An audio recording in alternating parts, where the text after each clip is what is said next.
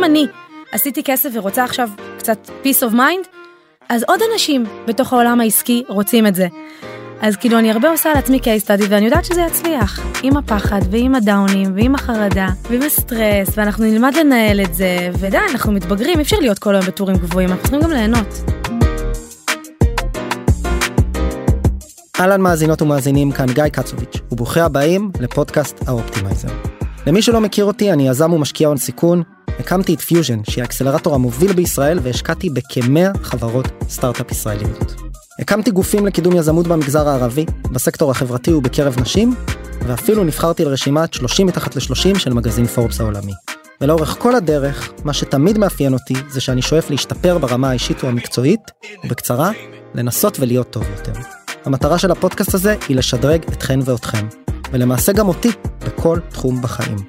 נלמד כאן איך לפתח כלים פרקטיים לניהול זמן ומשימות, קריירה, תקשורת, מנהיגות, התמודדות עם חרדה, זיכרון, שינה, סקס, פסיכדליה, ולמעשה כל נושא אחר שיוכל להביא לכם ולי תועלת, ולאפשר לנו לעשות האקינג לחיים שלנו. אז אם זה נשמע מעניין, בואו נתחיל, ואם קיבלתם ערך מהפרק הזה, אל תשכחו לשתף. בוקר טוב. בוקר אור. מה העניינים? מה קורה? איך את מרגישה? וואו, שאלה מורכבת. טוב ששאלת. טוב ששאלת. התחלנו פה את הבוקר וואי, אני לא ביום טוב לפודקאסט, אני עוברת, אני באיזה משבר, אני עם עצמי. אגב, הלק שלי, פתאום אני קולטת יצולם, לא נורא ככה. שחסר אחד בזרת. אנחנו היום בפרק של חוסר מושלמות, כאילו זה הפרק שלנו, של אותנטיות. נכון. כנות עד הסוף, לא יודעת מי יכיר אותי, לא מכיר או לא מכיר אותי מהפודקאסט לפני הפרק הזה, זה מה שהוא יקבל. מה שנקרא של השתדלות ושל תהליכים, ולא של מושלמות. בדיוק, כזה. אז ככה באתי בבוקר, ואז פתחנו פה שיחה על... אפשר להגיד כאילו על כל מה שדיברנו? אפשר להגיד על כל מה שדיברנו, על המקרה הספציפי האישי מהחיים שלי עם החבר, בהלבנה, להלבין. לא, זה שכחתי ממנו כבר, זה היה בהתחלה. אוקיי, סבבה. לא, אז דיברנו על תהליכים ועל שינוי ועל משברים ועל חרדות ועל פטריות, שעוד לא עשיתי, אבל אני כרגע לא במצב לעשות, אבל אולי בהמשך. ופתאום הרגשתי נורא בנוח כאן. שכולם, כל בני אדם סובלים ממשהו. כן, כזה. וזאת השנה שאני עוברת, אז אתה רוצה שאני אציג את עצמי לפני המשבר? כשיכירו את הלירון הזה? יאללה. טוב, אז אני לירון מור גיל, התחתנתי עם אביב גיל. הבעלים של בית ספר לעסקים, שזה בעצם חברה שהקמתי אותה ב-2009, זה לא התחיל כחברה, זה התחיל כלירון מצלמת סרטונים בבית, הלך וגדל, ב-2011 הפכה להיות חברה, ב-2019 הייתי הרבה שנים לירון מור שיווק בווידאו, זה היה מאוד חדשני, וידאו, עושים וידאו, מה, מרימים את המצלמה, מצלמים, ואז פתאום נהיה אייפון, מה, זה קורה מתוך הטלפון, כל האירוע הזה, ככה זה הלך וגדל. מה שנקרא, היית שם עם הגל. בדיוק, אני ממש כאילו, היה לי הרבה מזל, גם אני יכולה להגיד, גם המון שכל, גם המון יזמות, אבל גם הרבה מזל וטיימינג, ובעצם הייתי ממש בין הראשונות שעושות את זה, וב-2019 עשיתי מיתוג מחדש, ואמרתי, אני לא רק וידאו, אני מלמדת ממש עסקים, איך לגדול, להצליח, שיווק, מחירות, מוצרים דיגיטליים, זה מאוד העולם שלי, והיום אנחנו בית ספר לעסקים, כבר 14 שנים, כן, 14 שנים, כאילו מגיל 25, זה בעצם כל מהות המשבר שלי, שפתאום אני קולטת, שבינואר הקרוב אני חוגגת פאקינג 40, ואני עושה את זה, אני הולכת לסגור 15 שנה, בלהיות לירון מור, הדמות. כן, העסק הוא גם את, ואת זה העסק. בדיוק, העסק זה לא רק במובן אני. של תחושת הזהות, אלא גם במותג. בעצם יש איזה פרסונה כזו שצריך כן. להחזיק. נכון, וכאילו, היה לי מאוד קל להחזיק את הדמות הזאת, אני חייבת להגיד, 14 שנים. עד לא מזמן. בחצי שנה האחרונה, אז רגע. קורה משהו, טוב, עוד לא נגיע. לפני זה, שנייה אולי קצת על הבית ספר. כן, בוא נדבר על הבית ספר. אני בכוונה מגלה כי אנשים לא מבינים את הסקיילים. בדיוק, בוא נבין את המגניטות של הדבר הזה. נכון, אז וואו, זה עסק גדול. קודם כל הסיפור שלי מתחיל מזה שתמיד רציתי לעשות הרבה כסף. היה לי קטע עם זה, זה איפשהו בגלגולים הקודמים שלי, זה בנומרולוגיה שלי, זה כתוב אצלי בכל המספרים, בכל המפות, ותמיד ידעתי שתואר זה לא בשבילי, לא כי זה דבר רע, כאילו אני בקצב מהיר, אני לא יכולה 4 שנים ללמוד כדי לעשות כסף, זה לא נראה לי הגיוני, גם ההורים שלי התגרשו בגיל 17, זה חלק מאוד משמעותי בסיפור שלי, הרגשתי שבנקודה הזאת הם כאילו צריכים להתעסק בענייניהם, ואני צריכה למצוא את עצמי. לעשות לביתי. בדיוק, ובהתחלה חשבתי איך שמתעשרים זה שמוצאים בעל עשיר, זה כאילו היה הנוסחה הראשונית, ואז מהר מאוד הבנתי שלא, זה לא הולך לקרות ככה, ומפה לשם נכנסתי לעולמות השיווק הרשתי, מכיר מולטי לבל מרקטינג, פירמידות, הייתי בטוחה שראיתי את האור, שמצאתי את הדבר הכי מדהים בעולם, ומהר מאוד הבנתי שאני לא מצליחה להרים את זה, שאני משכנעת אנשים, שאני מציקה לאנשים, 2 בתוך השיט הזה, פתאום אני נתקלת בפייסבוק, ואני מדברת איתך על 2009 פייסבוק, כן? לא היום, אלא משהו כזה שאף אחד לא יודע מה עושים בפייסבוק, מעלים לשם תמונות, זה אלבום, זה גלריה תמונות, מה זה הדבר הזה בכלל כזה? אני רואה פתאום סרטון שאומר, מרגישה שאת מציקה לאנשים עם המוצר שלך, תגרמי להם להגיע מרצונם. וואו, זה כאילו נגע לי בבטן, אמרתי, בונה, אני לא מציקה, למה נהייתי מציקה? גם היה לי ניסיון במחירות, וכאילו אמרתי, זה לא מצליח לי. ראיתי עוד סרטון, עוד סרטון, עוד סרטון. בסרטון החמישי אני מוצאת עצמי נרשמת לקורס שיווק, ואני אומרת, בונה, יש כאן משהו, כאילו הדבר הזה מרגש אותי. קורס של 4 מפגשים פרונטליים בהרצליה, זה היה שהשיווק הדיגיטלי ממש הגיע לישראל, ממש רק הגיע, כל ה-attraction marketing והדיגיטל מרקטינג, אף אחד לא הכיר את זה. כן, להסתכל על מטריקות, דפי נחיתה, סרטונים, תוכן, ולגרום ליוזרים להסתכל על תוכן וללחוץ, לא הפוך. בדיוק, לא פרסומת, אלא תוכן שמושך את האנשים, זה היה נראה לי גאוני ברמת הגאונות, עד היום אני חושבת שזה גאוני, בשיעור השלישי למדנו וידאו, אמרתי, אין, זהו, זה הדבר, אני כאילו, אין, זה בשבילי. גם הייתי כל כך אנדרדוג בנקודה הזאת, הייתי כה מושפלת, אתה מכיר את השלב הזה שאתה נורא מושפל? כי ניסיתי להציע לחברים של ההורים שלי את השיווק הרשתי הזה, וכבר כולם כאילו, די, לירון, את פשוט מוללה. גם כל החברים שלי כבר באמצע תואר ראשון, ואני כזה, לא, אני יודעת שזה לא בשבילי התואר, אבל למה העסק הזה לא מצליח? בקיצור, 2 הייתי בתוך ג'יפה. ראיתי את הסרטונים האלה, התחלתי לצלם סרטונים, ופתאום משהו השתנה. ממצב שאני רודפת אחרי אנשים, הם התחילו לרדוף אחריי, לעקוב אחריי, אנשים עוקבים אחריי, היום זה נורא הגיוני שאני אגיד לך, אנשים עוקבים אחריך, אני עוקבת, זה לא היה נורמלי. בפייסבוק. בפייסבוק, באינסטגרם, היום אני אומרת, זה נשמע מאוד נורמלי, אבל אז, מה זה עוקבים אחרייך? זה רק מונח שהתחיל. המילה סלפי עוד לא הומצאה ב-2009, שתבין, כאילו זה רק ב-2012 התחילו להגיד סלפי, ואני כזה, מה זה סלפי? אני עושה את זה כבר איזה 4 שנים, כאילו מה נסגר לכם? מצלמת את עצמי עם וידאו. כן, אני מחזיקה את המצלמה, אני מצלמת את עצמי, כאילו מה הביטוי הזה? כאילו זה היה ככה. אז ככה זה התחיל. מהר מאוד הבנתי שיש לי משהו טוב בידיים, שמתי את השיווק הרשתי בצד, התחלתי ללמד אנשים איך לעשות וידאו. קראתי לעצמי וידאו וונדר וומן, קניתי את הדומיין הזה, זה היה נורא חמוד, עוד פעם, גיל 25, חיפשתי עם גימיק, הייתי מגניבה. יש כזה גם נאיביות. כן, בדיוק, נאיביות חמודה כזאת. ויצאנו לדרך, אני ועצמי, יצאנו לדרך. לונג סטורי שורט, בוא נקפוץ רגע 15 שנה קדימה, סתם כדי לדבר על ההיקפים, כי אני פשוט שומע אותך, אני מכיר, אבל אני אומר, מאזינות ומאזינים, אוקיי, נחמד. עוד אחת. עוד פרפורמנס מרקטינג שרכבה על הגל של הסמארטפונים באינטרנט. נכון. בוא נדבר על בית הספר לעסקים עכשיו רגע. לגמרי. אז היום זה כבר בית ספר, יש לי 20 עובדים, אנחנו בית ספר של מחזורים של 10 מיליון שקל בשנה, שזה מטורף.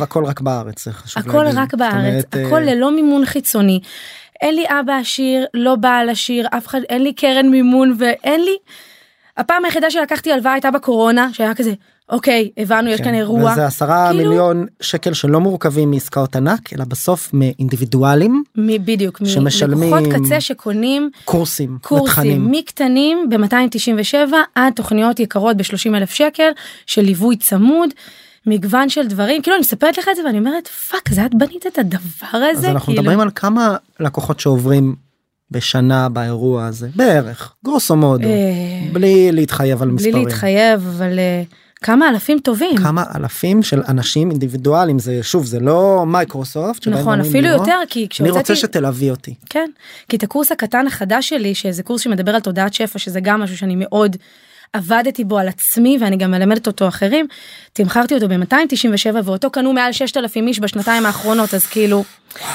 סקיילים מטורפים, רק בישראל, זה משהו שאני מתעקשת עליו, כי תמיד אמרו לי, למה את לא יוצאת לחו"ל? לא יודעת, לא מרגישה, נוח לי, טוב לי, כאילו, אני בעד זרימה, כאילו, עובד לי כאן טוב, למה אני צריכה לשבור שיניים עכשיו באנגלית? למה אני צריכה לבנות עצמי? אני הייתי מאוד שבעת רצון ממה שיש לי, אגב, עד היום אני מאוד מאוד שבעת רצון, למרות שעכשיו אני עוברת שינוי. יש איזה אבל קטן. בדיוק, עכשיו אני מתחילה איזשהו שינוי. התחלנו באמת השיחה הזו, מהבוקר שהיה לנו, כן, כל אחד הגיע. וגם אני שיתפתי, אז אני רק פה כדי להוסיף איזשהו מימד של פגיעות, אבל הוא אותנטי. אני קמתי לשיחה מאוד קשה עם חבר שעובר תהליך אישי, אני בכוונה לא חושף את זה כי לא קיבלתי אישור, תהליך אישי מאוד מאוד קשה, שקשור אליו ולמשפחה שלו ולאהבה שלו את עצמו, ובכלל לתחושת הביטחון שלו בחיים, ואני באתי לפה כועס, אז את באת עם האנרגיה שלך, וזה התפוצץ ביחד.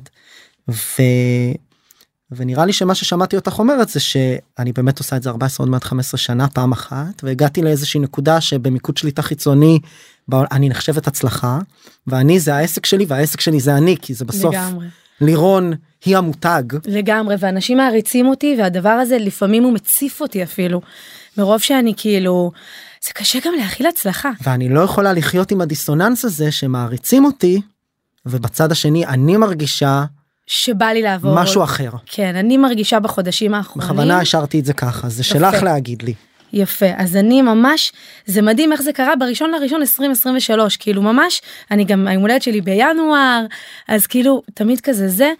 2022 הייתה שנת השיא שלי, אני חושבת בכל הזמנים, הוצאתי את הספר שלי, בהשקה מדהימה, וכאילו אירוע שהזמנתי את ההורים שלי, והיה כאילו, החותמת הזאת של לירון, את פאקינג סיפור הצלחה, בכל קנה מידה.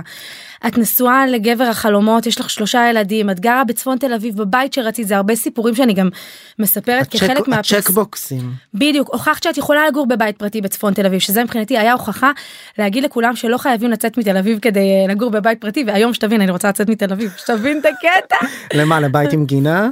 במושב? גם היום בא לי, כן, אבל בא לי ספייס, כן, בא לי ספייס.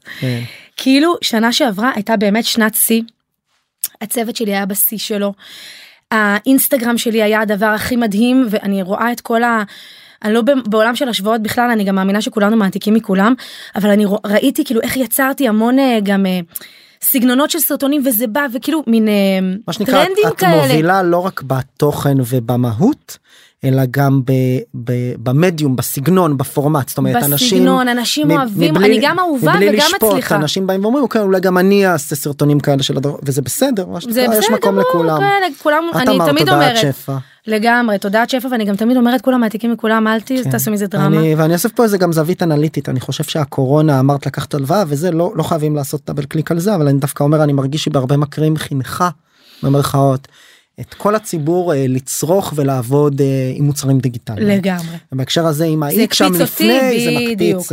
בדיוק, שנת הקורונה אצלי הייתה שנה מאוד מורכבת, כי ילדתי את הבת השלישית שלי, וזה סיפור אחר שהיה לי שם סופר קשה עם הילדים בבית, הייתי בטירוף.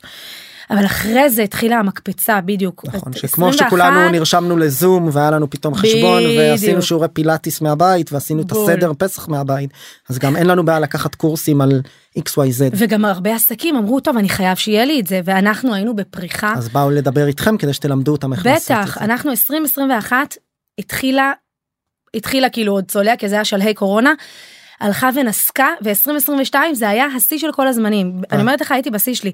טסתי לתאילנד עם המשפחה לחודשיים. כאילו, אתה מדמיין אתה יודע, את הבן אדם הזה שאתה רוצה לעקוב אחריו, וכאילו לחיות את החיים שלו, זאת אני. גם מצליחה, גם אהובה, גם לא שונאים אותי, אתה יודע, גם להיות דמות שלא שונאים אותה. זה גם קטע. להיות אהובה. כן, שזה הפצע, אתה יודע, של כולנו. ברור, אבל יש פה איזה קוויית, יש פה איזה סייג ספציפי, אני לא אגיד, כן, אני לא שם את עצמי בפוזיציה שלך, מהמקום הענב שבו אני אומר, הפרסונה הדיגיטלית שלנו, אני בכוונה מייצר הפרדה, היא גם מאוד שונה, וגם שלך הרבה יותר מוכרת, לא, באמת אני אומר, אבל אני אומר, גם אני מרגיש הרבה פעמים בהייטק ספציפית, בסביבת ההון סיכון והסטארט-אפים וכולי, יש הרי את עוד פודקאסט לסטארט-אפים, 50,000 האזנות בחודש, אנחנו עושים אירועים מאוד גדולים, יש לנו קהילה מאוד גדולה, אירועים חינמים אגב, זה תוכן, מה שנקרא, אני עובד בייצור תוכן וארגון ועבד זה, אבל זה לא for profit ישירות, המותג שם משרשר לי ומייצר awareness שמביא יזמים לפנות אליי, אז זה האסטרטגיה. ואני אומר, הרבה פעמים אני הולך ברחוב וזה, פונים אליי, אתה מהפודקאסט וזה, ואני אומר, זה לא, ואומר, אני מרגיש שאני מכיר אותך, אומרים לי, אז מה שאני חושב בראש הרבה פעמים זה, לא, אתה לא. אתה לא. כאילו, אתה מכיר איזושהי דמות או איזשהו צד בי, לא דמות, איזשהו צד בי, שהוא מזוקק סביב נושא תוכן מסוים, שבו אני הרבה פעמים בפריים שלי. נכון. ובחיים אני יכול לקום בבוקר ויעלה לי דם האוזניים, כי חבר סיפר לי משהו. נכון. ואני אגיד את זה שנייה בבוטות כמו זה, ואני עושה קקי כמו כולם, ואני מתעצבן כמו כולם, וכואב לי כמו כולם, ולפעמים אפילו יותר, ואני צריך שיתנו לי חיבוק, ושיגידו אז יש איזה זה, ונראה לי שאת הגעת לאיזושהי נקודה, שבה הדיסוננס הזה מאוד מאוד חזק כבר. נכון, ואני התחלתי בשנים האחרונות להוציא עוד יותר ועוד יותר החוצה הרבה אמרו לי, כאילו לירון זה יותר מדי מושלם. והתחלתי בשנים האחרונות להוציא את הפגיעות, ובחצי שנה האחרונה אני מרגישה שהיא עלתה עוד מדרגה, גם כי אני כאילו עוברת איזשהו תהליך, אני חושבת שזה מאוד קשור גם לגיל שלי, אני בשנת ה-40 שלי, אני פתאום מתחילה לראות דברים אחרת, תגיד לי עוד 100,000 שקל, פחות 100,000 שקל בחודש, אוקיי, כאילו, למי אכפת? מה שאכפת זה איך היום שלי נראה, האם אני שמחה, האם אני עם אנשים שאני אוהבת, כאילו המון המון המון דברים מתחילים להשתנות, ואז אגב, אני מקבלת פידבקים טובים על הקטע הזה של החשיפה, אני המון בוכה בסרטונים בזמן האחרון, אני בוכה בלייבים, אני בוכה בהרצאות, סליחה, הבאתי טישו, מה אמרתי לך אם אני אבכה פה בפרק, אבל נכנסנו לזון טוב, אבל אני כאילו עליתי שם איזושהי מדרגה, וזה תהליך שיש בו קושי, ויש בו בקרים לא טובים, הבוקר היה לי בוקר לא טוב, כאילו היה לי בוקר, ואני בן אדם סופר אופטימי, ותמיד אומרים לי, לירון, האנרגיות שלך זה מה שממגנט, ופתאום אין לי אנרגיות. אז מה, לא יאהבו אותי אם אין לי אנרגיות? כאילו, בגלל זה אתם אוהבים אותי? רק בגלל שאני שמחה? אז באמת בנינו מותג ואופרציה עסקית, שהוא גם מבוסס על הפרסונה שלך, שכולו משדר הצלחה, ומלמד אנשים איך להצליח, אבל בפנים את חובה איזשהו קושי, פתאום אני רוצה שינוי, אני מאוד... ומתוך זה גם שינוי. כן. עכשיו, אני גם חייבת להגיד שהקושי הוא לא קושי דווקא שקשור ספציפית לעסק שלי, זה קשור אליי. כי אחד הדברים החכמים שכן עשיתי לפני 3 שנים, זה שגייסתי מנכ"ל, זה היה מהלך שהוא גם היה מאוד רגשי, גייסתי מנכ"ל לתוך העסק באמצע הקורונה, גם שנה מאוד מורכבת, ואחרי חצי שנה של חבלי לידה, עלינו על גל שהוא מאוד מאוד טוב. ובאמת, יש מי שמוביל היום את בית ספר לעסקים, גם כשלירון בדאונים, וגם כשלירון עובר עליה משהו, בית ספר לעסקים עדיין עובד, זה לא אומר שזה לא משפיע, זה לא אומר שהעובדים שלי לא מרגישים אותי, וזה משפיע, אבל זה עדיין עובד, זה עובד מעולה. אבל זה לא סותר את זה שאני עוברת תהליכים, ובא לי להביא את התהליכים האלה לעסק, ופתאום כבר, אתה יודע, לא בא לי רק עסקים ושיווק, אוקיי, די, לימדנו אתכם שיווק, בוא נדבר רוח שנייה, בוא נדבר רגע על הלב, בוא נדבר שנייה על עוד דברים שחשובים לנו בחיים. הוצאת תכנים כאלה גם? אז התחלתי, לפני 2 הוצאתי את הסנונית הראשונה, שלא האמנתי בכלל שזה יצליח, שזה קורס השפע שלי, כי יש משהו שיש לי מאוד מאוד חזק, וזה תודעת שפע, כאילו אני באמת מאמינה שתמיד יהיה לי כסף. עכשיו זה לא היה ככה תמיד. אני אימנתי את עצמי לדבר הזה, ראיתי את הסרט הסוד הכי קלישאה, באמת, קחו את הקלישאה הכי קלישאה, היא עובדת. ראיתי את הסרט הסוד, אמרתי לירון, זה הולך לעבוד לך, אין לך ברירה אחרת. מה זה הקלישאה הכי קלישאה? של חוק המשיכה, דומה מושך דומה. תתרכז ביש, תתחיל לתעד שפע ביומיום שלך, תתחיל לדמיין, לעשות מדיטציות של מה אתה רוצה, אני המון עובדת עם פתקים, עם הצהרות חיוביות, מכיר את זה? מנטרות? כן. שאתה כותב דברים שאתה רוצה, ויש גם דרך מסוימת לכתוב את זה. יש לי עד היום את הפתקים שכתבתי ב-2007, כולם קראו אגב אחד לאחד. אז רגע, אז פה אולי חשוב להגיד, כי לי קצת כזה בבטן, אני אומר את זה הרבה פעמים, מאזינות ומאזינים שומעים ואומרים, יופי, כאילו היא סיפרה שזה, יש לה עסק 20 עובדים, 10 מיליון שקל בשנה, היא מפורסמת, ברור שעכשיו תדבר איתנו על הסוד, על הסוד, על למשוך, את אומרת לא, את עושה את זה כבר כמעט 15 שנה. נכון, אז קודם כל אני מאוד מבינה את מה שאתה אומר, כי עשית כסף, אז עכשיו את יכולה לדבר רוח. אני לא יודע איך אני גומר את החודש, אני אתחיל לשים עכשיו פתקים על הקיר. נכון, אני מאוד מכירה את ההתנגדות הזאת, אז כן, התשובה היא כן, תמיד שואלים אותי מה הביצה ומה התרנגולת, התשובה היא כן, קודם כל התודעה, ואז הדברים התחילו לקרות לי, כי כשהתחלתי לספר לך, אני 2 הייתי בתוך עסק שלא עבד. השיווק הרשתי, התחלתי אותו בגיל 23. שם ראיתי את הסוד, שם התחלתי לתרגל. 2 הדבר הזה לא עבד לי. הצלחתי למגנט תיק, הצלחתי למגנט דברים קטנים דבילים, ולא את הדברים הגדולים של החיים. אחרי 2, פתאום משהו התחיל לעבוד, של התמדה, של להסתכל על הפתקים האלה שתלויים לי על הארון בבית של ההורים, שאבא שלי היה נכנס וכזה, מגחך בקטע חמוד של לירון, איזה מתוקעת, כאילו שזה מה שאת עושה, ווואלה, זה התחיל לעבוד לי. המנטרות שכתבתי, הבית שרציתי, הבן זוג שרציתי, הייתי גם היה לי שם איזה תסביך אב כזה, שהייתי יוצאת רק עם גברים מבוגרים, אמרתי לך, חשבתי שמשם יגיע לי הכסף, החלטתי שאני עוצרת את זה, פתאום הגנתתי את הבחור שהוא בדיוק בטעם שלי, שהוא 2 מעליי, שהוא בדיוק, המון המון המון דברים הגנתתי, ואז התחיל העסק של השיווק, וכאילו הייתי מאוד מיין על השיווק. אבל מה זה? ופתאום, רגע, אני רק כזה... בבקשה. בבקשה. לקח לי הרבה זמן לשים לב שאחת הסיבות שאני מצליחה לאורך שנים, לעומת נגיד קולגות שלי שהרבה מתבלבלים בדרך, זה שיש איזושהי תודעת שפע מאוד מאוד חזקה. ואנשים התחילו לבקש את זה ממני, ואמרתי, עזבו אותי, חברים שלי, אני שיווק, אני לא מלמד אתכם עכשיו. כן, אני אלמד אתכם את הכלים הפרקטיים, עזבו אותי, תודעה זה לא אני. ואתה יודע, זה מטפטף, פתאום אני אומרת, אולי יש לי מה להגיד, אולי יש לי מה ללמד. ובסוף הקורונה, ממש רק ככה פתחו את השמיים, אמרתי, אני חייבת לעוף מפה, אני חייבת חופש, אני בקריז של טיסות. אני מרגיש את זה ממך. כן, ממש. ובניתי, אמרתי, טוב, אני פשוט כותבת את כל מה שאני עושה לגבי שפע. לקחתי את הצלם שלי שהיה אז, עוד חבר שלו, שהוא כזה חבר שלנו, ועוד אחת שעבדה אצלי בעבר וכבר לא עובדת. נסענו מין חבורה מגניבה כזאת, על חשבוני, הטסתי אותם לאתונה, לקחנו מלון מדהים, שאמא שלי ארגנה לנו, אמא שלי סוכנת נסיעות, תמיד מסתדרת אותי בדברים האלה, וצילמנו שם קורס שפע, עם כל הטיפים שלי על איך למשוך כסף, איך לעשות את זה. תקשיב, הקורס הזה, מעבר לזה שזה הקורס הכי טוב בישראל, ברמת הנראות שלו, של איך נראה קורס, תחשוב שאתה צופה בי, בבגדים כאלה של יוון, נותנת לך טיפים וזה רץ, וגם יש לי הרבה ניסיון במוצרים דיגיטליים, אז זה קצר, זה קולע, יש לזה אודיו, זה מגניב, זה חוויה, והקורס הזה התפוצץ ברמות מעל 6,000 לקוחות בשנתיים. מה זה התודעת שפע הזו?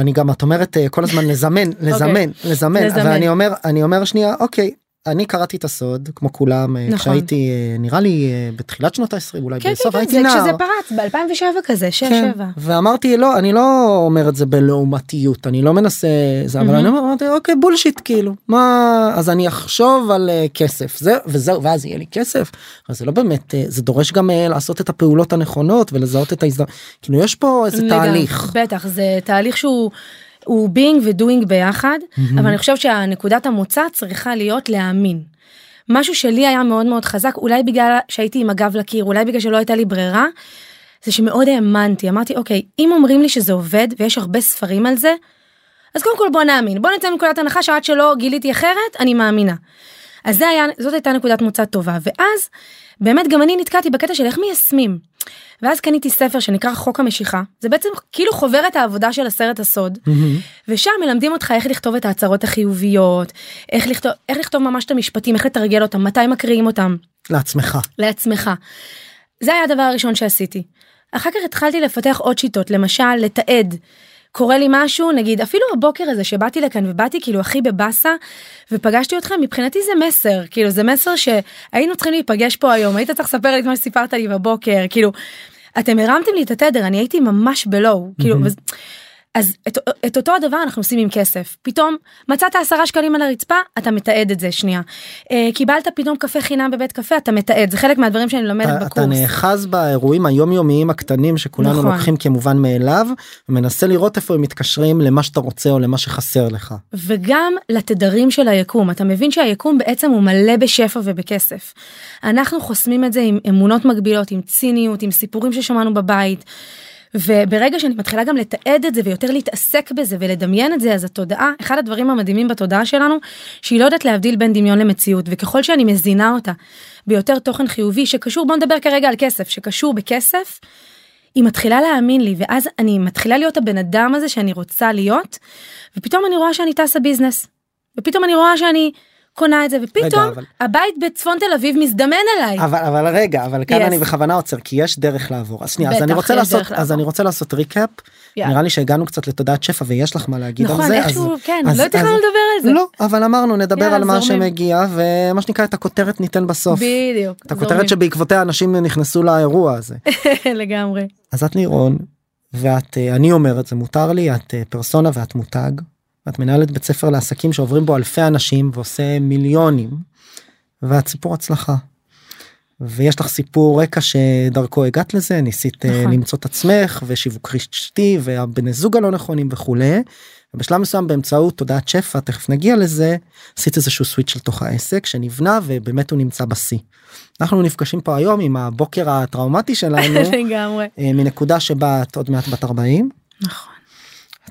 משהו בוער בך לאיזשהו שינוי, ואת אומרת, אני כבר המאסטר של השיווק, אני עכשיו רוצה לדבר על ה-soft skills, ועל ה-consciousness, ועל הלב.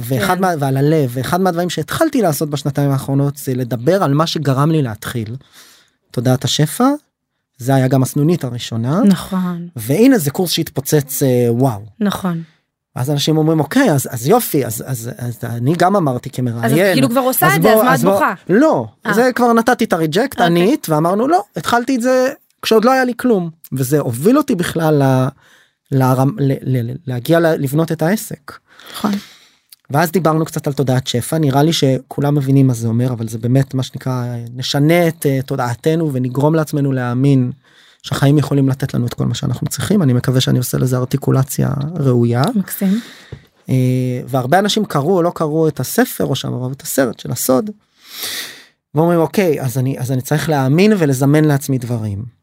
אז יש כל מיני מנטרות כאלה, ואז זאת אומרת, אוקיי, ואז זה פתאום מגיע. אז הייתי שמח דווקא שם, עשיתי ריקאפ, והייתי שמח שדווקא שם, בוא נתעכב רגע, מה זה מנטרות? איך כותבים את זה? איך כותבים אותם, ואיך משם, כי אמרתי לך, היה לי התנגדות פרקטית כזו של, אוקיי, אני לא באמת רק אדמיין כסף ואז יהיה כסף. אז זה לא שאת יושבת כל היום, ועושה מדיטציה על כסף. את הרי בן אדם, אני רואה, אני גם הרגשתי אותך בבוקר, ואני עוקב אחרייך.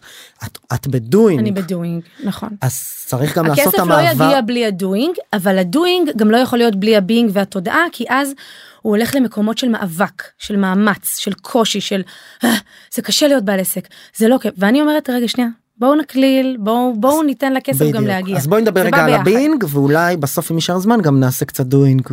אז אתה רוצה מהפרקטיקות קצת של איך ממגנטים? קצת של בינג, כן. אגב, אני שואל מאינטרס אישי. אני כאילו, כשאמרת סוד, קפצתי, ואז היא אומרת, לא, יש דרך, ואחרי זה אולי אם תדברי איתי גם על איך לעטות את זה לפעולה, אני אגיד, וואלה, אולי אני אשים לי קצת סטיקי נוטס כאלה, למה לא? כן, אני אתן לך כמה טיפים פשוטים. אחד הדברים הראשונים שאני עשיתי, הייתי מאוד צינית, והייתי בחבורה של חברות מאוד ציניות, אז באותה תקופה. ושמתי לב שזה כבר לא עושה לי טוב. הציניות, כאילו בצחוקים, אמרתי, זהו, אני שמה קאט, אני מאוד מאוד מאמינה שלמילים יש כוח. שפה זה דבר נורא נורא נורא חשוב. הנה אמרתי נורא, לא, מאוד מאוד מאוד חשוב. זה איך אנחנו מדברים לעצמנו גם. איך אנחנו מדברים לעצמנו, ואיך אנחנו מדברים החוצה, והמחשבות, המילים שלנו זה בעצם המחשבות. כשאני אומרת, קשה להתאשר בישראל, והרבה אמרו לי, למה את לא הולכת לחול? לא קשה להתאשר פה, חברים. אני ההוכחה, לא קשה. למה? כי אני מאמינה, כי החלטתי שאני הולכת לעשות כסף בישראל. אז קודם כל, אני הדבר הראשון שעשיתי עוד בתחילת הדרך, זה לחתוך כל מילה שלילית לגבי כסף מהלקסיקון שלי. מה שנקרא, להיות מודעים לאמונות המקבילות שלנו. להיות מאוד מודעים, להיות פנאטית על זה, אני אפילו אגיד. אני קורא לזה גם דיבור מחליש. אני, בטיפול האישי שלי, עם הפסיכולוג שלי, דוקטור אלדד רום, הוא אומר, תשמע, יש לך דיבור פנימי, ביקורתי מאוד, קודם כל כלפי עצמך וכמובן כלפי הסביבה, והדיבור הזה לא תואם את המצב הסובייקטיבי שלך. אתה תוקף את עצמך. עכשיו זה טוב, צריך להגיד, לביקורת יש... זה מקדם אותנו, זה משפר אותנו. בדיוק, למצוא את הבליינד ספוט, לראות מה לא עובד, לחשוב איפה אפשר להשתפר, מאיפה יגיע הסיכון שאולי אני לא צופה אותו, כדי להתכונן גם לבאות, נהדר. וזה משרת אותך, אבל יכול להיות שהגעת לנקודה מסוימת, שבה בבלנס, זה לא להעלים את זה לגמרי מחיים, זה לא מאוזן, וזה מה שנקרא, הוא אומר, לפחות, זה מלפני כמה שנים, כן, זה משתפר, אבל אתה מחליש את עצמך, אחי. ממש. אני יכולה להגיד לך שעכשיו, בגלל שאני בתקופה יחסית חלשה שלי, במנטלי שלי. אז את שמה לב לזה. אני כל כך שמה לב, וגם לא דיברנו על זה בהרחבה, אבל התקפי חרדה שחזרו לי אחרי הרבה שנים, שוואו, אני ממש עובדת בדיבור פנימי חיובי. אפילו בחדר כושר שאני מתאמנת שנים עם אותו מאמן וזה, והוא פתאום, הוא אומר לי, בונה לירון, את נהיית כאילו חיה עוד יותר. אני אומרת לו, תקשיב, אתה לא מבין מה אני עושה עם עצמי בראש עכשיו. את יכולה, את מדהימה. כמו שהילד שלי עושה לו, לעצמו, את חזקה, את מעולה, את טובה. כל הכבוד לירון. התחלתי לעשות אמבטיות קרח, אגב. אני יושבת בתוך אמבטיות קרח ואני, אין את תותחית. חם לך, חם לי. את מדהימה, חם לי, אני מדהימה. אז דיבור פנימי ושפה קריטי. אז אני רוצה לתת עוד טיפ, ואז נחזור חזרה למניפסטיישן, או איך שאת לא קוראת לזה, אני סתם זורק מילים. בול, זה זה. יפה. הוא נגיד נתן לי טיפ, אלדד, הוא אמר, אל תחשוב מה אתה רוצה להגיד חיובי, פשוט תתחיל מלהגיד לעצמך, איזה מדהים איזה כיף ככה כותבים מנטרות. איזה מדהים שהרמת לי להנחתה. ואז תשלים את זה עם משהו. איזה כיף שאנחנו יושבים פה עכשיו. עכשיו זה נשמע טריוויאלי, אבל אנשים כל הזמן יושבים ואומרים, אני רוצה הביתה, לא טוב לי, קר לי, מציקים לי. אוקיי. יפה. אז איך כותבים מנטרה חיובית? זה היה הדבר הראשון שהתחלתי איתו. הדבר הראשון, סליחה, אמרתי, זה השפה. לא יוצאת לי מהפה המילה, אין לי כסף, יקר לי. חסר לי, זה לא בשבילי. אני אמצא את המילים היותר מעודנות להגיד את זה אם צריך, ואני לא משתתפת בשיחות של צחוקים על כמה קשה פה לחיות במדינה. לא עם חברים, אני לא חלק מהשיחה. זה קודם כל היה הדבר הראשון שעשיתי. דבר שני זה הנושא של מנטרות חיוביות, איך כותבים אותם. אני אוהבת לכתוב את זה בפתקים קטנים, לשים את זה על הארון, על המראה, כאלה. וזה בדיוק מתחיל ככה, כי הרי אם אני אכתוב, אני עושה, בוא נגיד לירון של 2007, אוקיי? אני רוצה לצאת מהמינוס. אני עושה 20,000 שקל בחודש, זה מה שרציתי, חמודה, אוקיי? היום, מה זה 20,000 שקל בחודש? זה נשמה, פחות מ-60, את לא גר בתל אביב, עם 3 ילדים, לא משנה, זה היום. אז 20,000 שקל בחודש זה מה שרציתי. אם אני אכתוב את זה, עוד אני הייתי בן אדם חיובי, אבל אני מדברת על אנשים ציניים. אם הם יכתבו, אני רוצה 20,000 שקל בחודש, יש שם התנגדות. נו מה, אתה עובד על עצמך, זה כזה. ולכן אנחנו רוצים להוסיף לפני זה, איזשהו רגש. המשפט שאתה אמרת הוא מעולה. איזה כיף זה שאני מרוויח 20,000 שקל בחודש?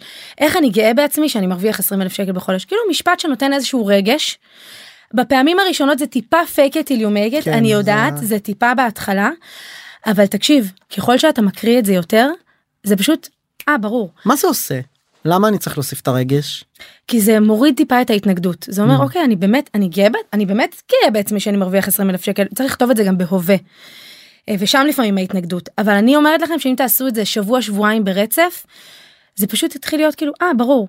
אני נגיד שנים הייתה לי בטלפון, אגב, עד היום, יש לי תזכורת בטלפון, כסף זורם אליי בקלות וכל הזמן. זה אחד המשפטים אחת המנטרות שמאוד מאוד אהבתי והתחברתי אליה, וכל פעם שזה היה קופץ לי, והייתי קצת נגיד בלחץ מכסף, אתה יודע, ככל שהעסק גדל, הוצאות, יש לי 20 עובדים, אני מתחילה את החודש מהוצאות רציניות. תזרים וזה וזה. זה היה קופץ לי, הייתי אומרת, טוב, כסף זורם אליי בקלות וכל הזמן. כאילו הייתי אומרת את זה בכל רם, וזה הופך להיות, זה כאילו חוצב לך נתיבים במוח, שכבר אי אפשר לחזור אחורה. אני חייבת להגיד לך שדווקא בתקופה האחרונה, שאני כאילו בתקופה קצת יותר מבולבלת וחלשה, תודעת השפע שלי לא נפגעה. כאילו, אין לי שום, לפחות ככה אני מרגישה, לא מרגישה שאני מזויפת כלפי עצמי, אין לי איזה חשש כלכלי. כי זה נצרב בתודעה כבר כל כך הרבה שנים, 14 שנים, שזה ברור לי, שלא משנה מה יקרה, קחו לי את כל העסק עכשיו, תמיד יהיה לי כסף. תמצאי דרך זה. היה, איפה שמעתי את זה?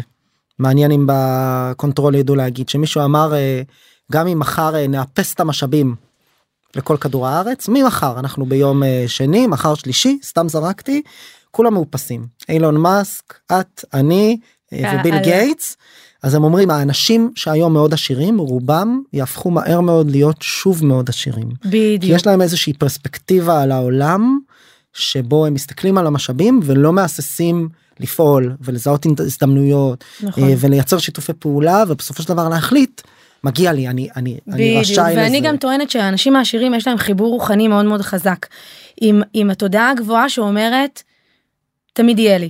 אז אני עכשיו רוצה לקחת את זה אולי לפרקטיקה, כי גם אני שומע את זה ואומר, ואני בתור בעל עסק כבר 6 שנים וכולי, אני אומר גם לי לקח לעשות, אני כן מתחבר לזה שלי לקח לעשות את הטרנספורמציה, שגם אני יכול, ושתחושת מסוגלות, אני אוריד את זה שנייה למילים פחות היפיות כזה, תחושת מסוגלות והבנה שאם אני אחתור למטרה, אני משתמש כזה בז'רגון צבאי פרגמטי, אז אני אוכל להשיג, והרבה אנשים באמת עוד לא מגיעים בכלל לדפוס החשיבה הזה, ולכן מראש לא מגיעים לסיטואציה שבה התודעה תואמת את המציאות. נכון, עכשיו איך אני מפתחת מסוגלות מהתנסויות?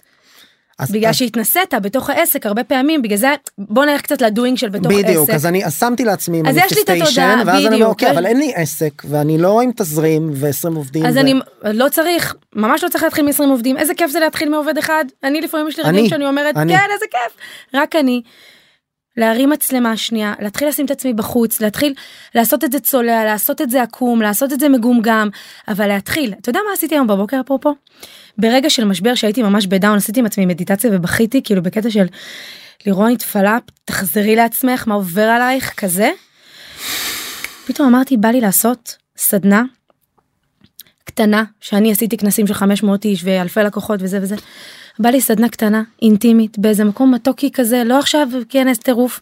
הוצאתי בסטורי, אתה יכול ללכת לראות את זה בסטורי שלי. אני מוציאה סדנה שאני קוראת לה Peace of Mind, אני מאוד רוצה לדבר על רוגע וסטרס. זה מעכשיו, מהבוקר. מהבוקר. נתת לה גם את השם. Peace of Mind, זה חשבתי על זה כבר בשבועיים האחרונים, אני אוכלת לעצמי את הראש עם זה. אני רוצה מאוד לדבר גם על סטרס, שזה גם משהו שמאוד נוגע לליבי, כי אני הכי יכולה ללכת לשם, ואני, חרדות שלי, תודה להן, מצילות אותי מללכת לשם. אז אני מוציאה סדנה, 12 איש, מחיר סמלי, סדנת פיילוט, אני רוצה לבדוק רגע מוצר חדש, לא יודעת עדיין איפה, לא יודעת מה הסילבוס, סמכו עליי, יהיה מדויק, בום, העלית היסטורי. זה לירון. יש כבר עוקבים, נרשמו, אבל את אומרת, בוא נעשה ניסויים. בוא נעשה ניסויים, בוא ניקח את זה בקלילות, יאללה, די, בוא נשחק. אני גם מחזיר אותי אותי לפרסונה, הנה ככה אני שובר את הפרסונה. בדיוק, מחזיר אותי לעולם הסטארט-אפים מאוד, אנחנו בכל הפרקים של עוד פודקאסט הסטארט-אפים, בסוף איך שלא אורזים את זה, מגיעים למתודה שהיא כזה התנ"ך של הרבה מהיזמים והמשקיעים, שנקראת לין סטארט-אפ. שבגדול זה ספר, קודם כל זה ספר, אף אחד לא אומר את זה, זה ספר אחד המעיקים. נורא לקריאה, כאילו כולם אומרים אני קראתי אותו וזה, לא אתה לא קראת את התקציר, כאילו אי אפשר לסיים את זה, ואם קראת אותו כל הכבוד לך, בטח היית על כדורים, כאילו זה פשוט משעמם, ובסוף זה אומר נורא בפשטות, התשובות נמצאים בתוך השוק, השוק זה אגב ברמה הפילוסופית זה דבר אבסטרקטי, זה לא מחקר בגוגל, זה לקוחות, זה אנשים, בדיוק, זה השטח.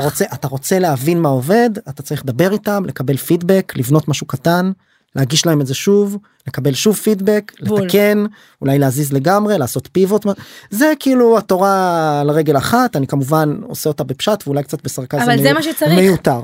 ואז אני אומר, זה נכון לכל דבר, אנשים יושבים הרבה פעמים ומתכננים כל כך הרבה זמן, כן. ואז הם גם מתאהבים בחזון הזה שהם בנו לעצמם. מתאהבים או שנהיה להם איזשהו פחד מאוד גדול. ההימנעות הרבה פעמים וגם לא להוציא החוצה, מייצרת המון פחדים. נכון, כי אתה מקשר בין החזון והרעיון לזהות האישית שלי ולערך העצמי שלי, והרבה פעמים אני רואה את היזמים המנוסים, את אנשי העסקים המנוסים, וגם אני לומד אגב לעשות את זה, ככל שדווקא המותג של גיא בעוד פודקאסט מחובר, או של גיא בפיוז'ן מחובר, אני דווקא יודע ביני לבין עצמי לנתק בין הדברים. אני אומר, אם מישהו לא מרוצה מהעסקה שנתתי לו, מהכנס שעשיתי, הוא לא מרוצה מהמוצר, ואפשר לתקן את המוצר, אין קשר בינו לבין האם גיא הוא בן אדם טוב או לא. נכון. זה אגב אחת הסיבות שב-2019 עשיתי מיתוג מחדש, וקראתי לזה בית ספר לעסקים. ולא לירון. אמרתי די, אני לא יכולה יותר שזה קשור אליי, כאילו. ולפעמים אגב שתדע, אנשים שקונים נגיד קורס, לא ממני, מהצוות מחירות שלי, ומאיזושהי סיבה לא מרוצים וזה, אני רוצה לדבר איתך, ואני מחזירה אותם, חבר'ה, אתה קנית מאיש מחירות, ואתה תדבר עם אשת שירות לקוחות.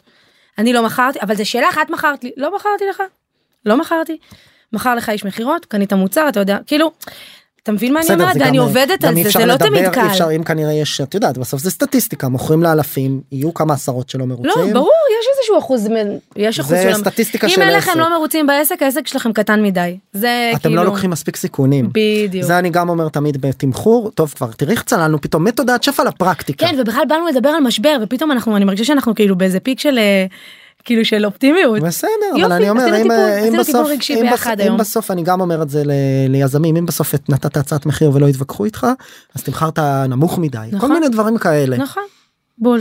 זה אותו דבר. אז דיברנו קצת, אז שוב בריקאפ הקטן על החלק הזה של התודעת שפע, איך עושים מניפסטיישן ואיך נוקטים פעולה, זאת אומרת פשוט להתחיל. אז פשוט להתחיל מה? מה את מעודדת להתחיל? פשוט להתחיל ממשהו קטן, ממש כמו שעשיתי הבוקר. באמת, היו לי בראש הרבה מחשבות של כאילו, מה לירון שעושה 500 איש בכנס, והכל כזה נורא מהודק, אתה גם רואה איך אני נראית, כאילו, את כזה, פתאום בא לי לשבת איתם על הרצפה, בא לי לעשות קלפים, אני אומרת הרבה, מה יגידו, מה הצוות? צריך להגיד, זה לא משהו שעשית קודם בעסק. זה לא משהו שעשיתי בסגנונות האלה, אבל אני מביאה את זה המון לאחרונה, ויש בי מחשבות, מה יגיד יונתן המנכ"ל שלי? לירון, מה קורה? מה יחשבו עליי? אם אני לא אהיה טובה, זה חדש. כן, כאילו, אבל אני יודעת בפנים שיהיה בסדר, ככה התחלתי את הכל התחיל כאילו מגומגם. הקורס הראשון שלי היה גמגום אחד שלם, 3 אנשים שישבו בכיתה של 20. אז הנה, הגענו לנקודה הזו של השינוי בעצם. כן. אז לשם זה הולך, אבל זה אומר, איך כאילו חיים עם זה, ועם במובן מסוים אני אפילו, סליחה שאני אומר את זה, אני שומע העסק הנוכחי הוא סוג של אמונה מקבילה. יש כבר פרסונה, צריך להצמד אליה, אני מוכרת קורסים, אני בכוונה דרמטי, כן? לא, תגיד, זה טוב. אבל מה, אני עכשיו אעשה סדנת Peace of Mind ל10 אנשים עם מדיטציה וקלפים?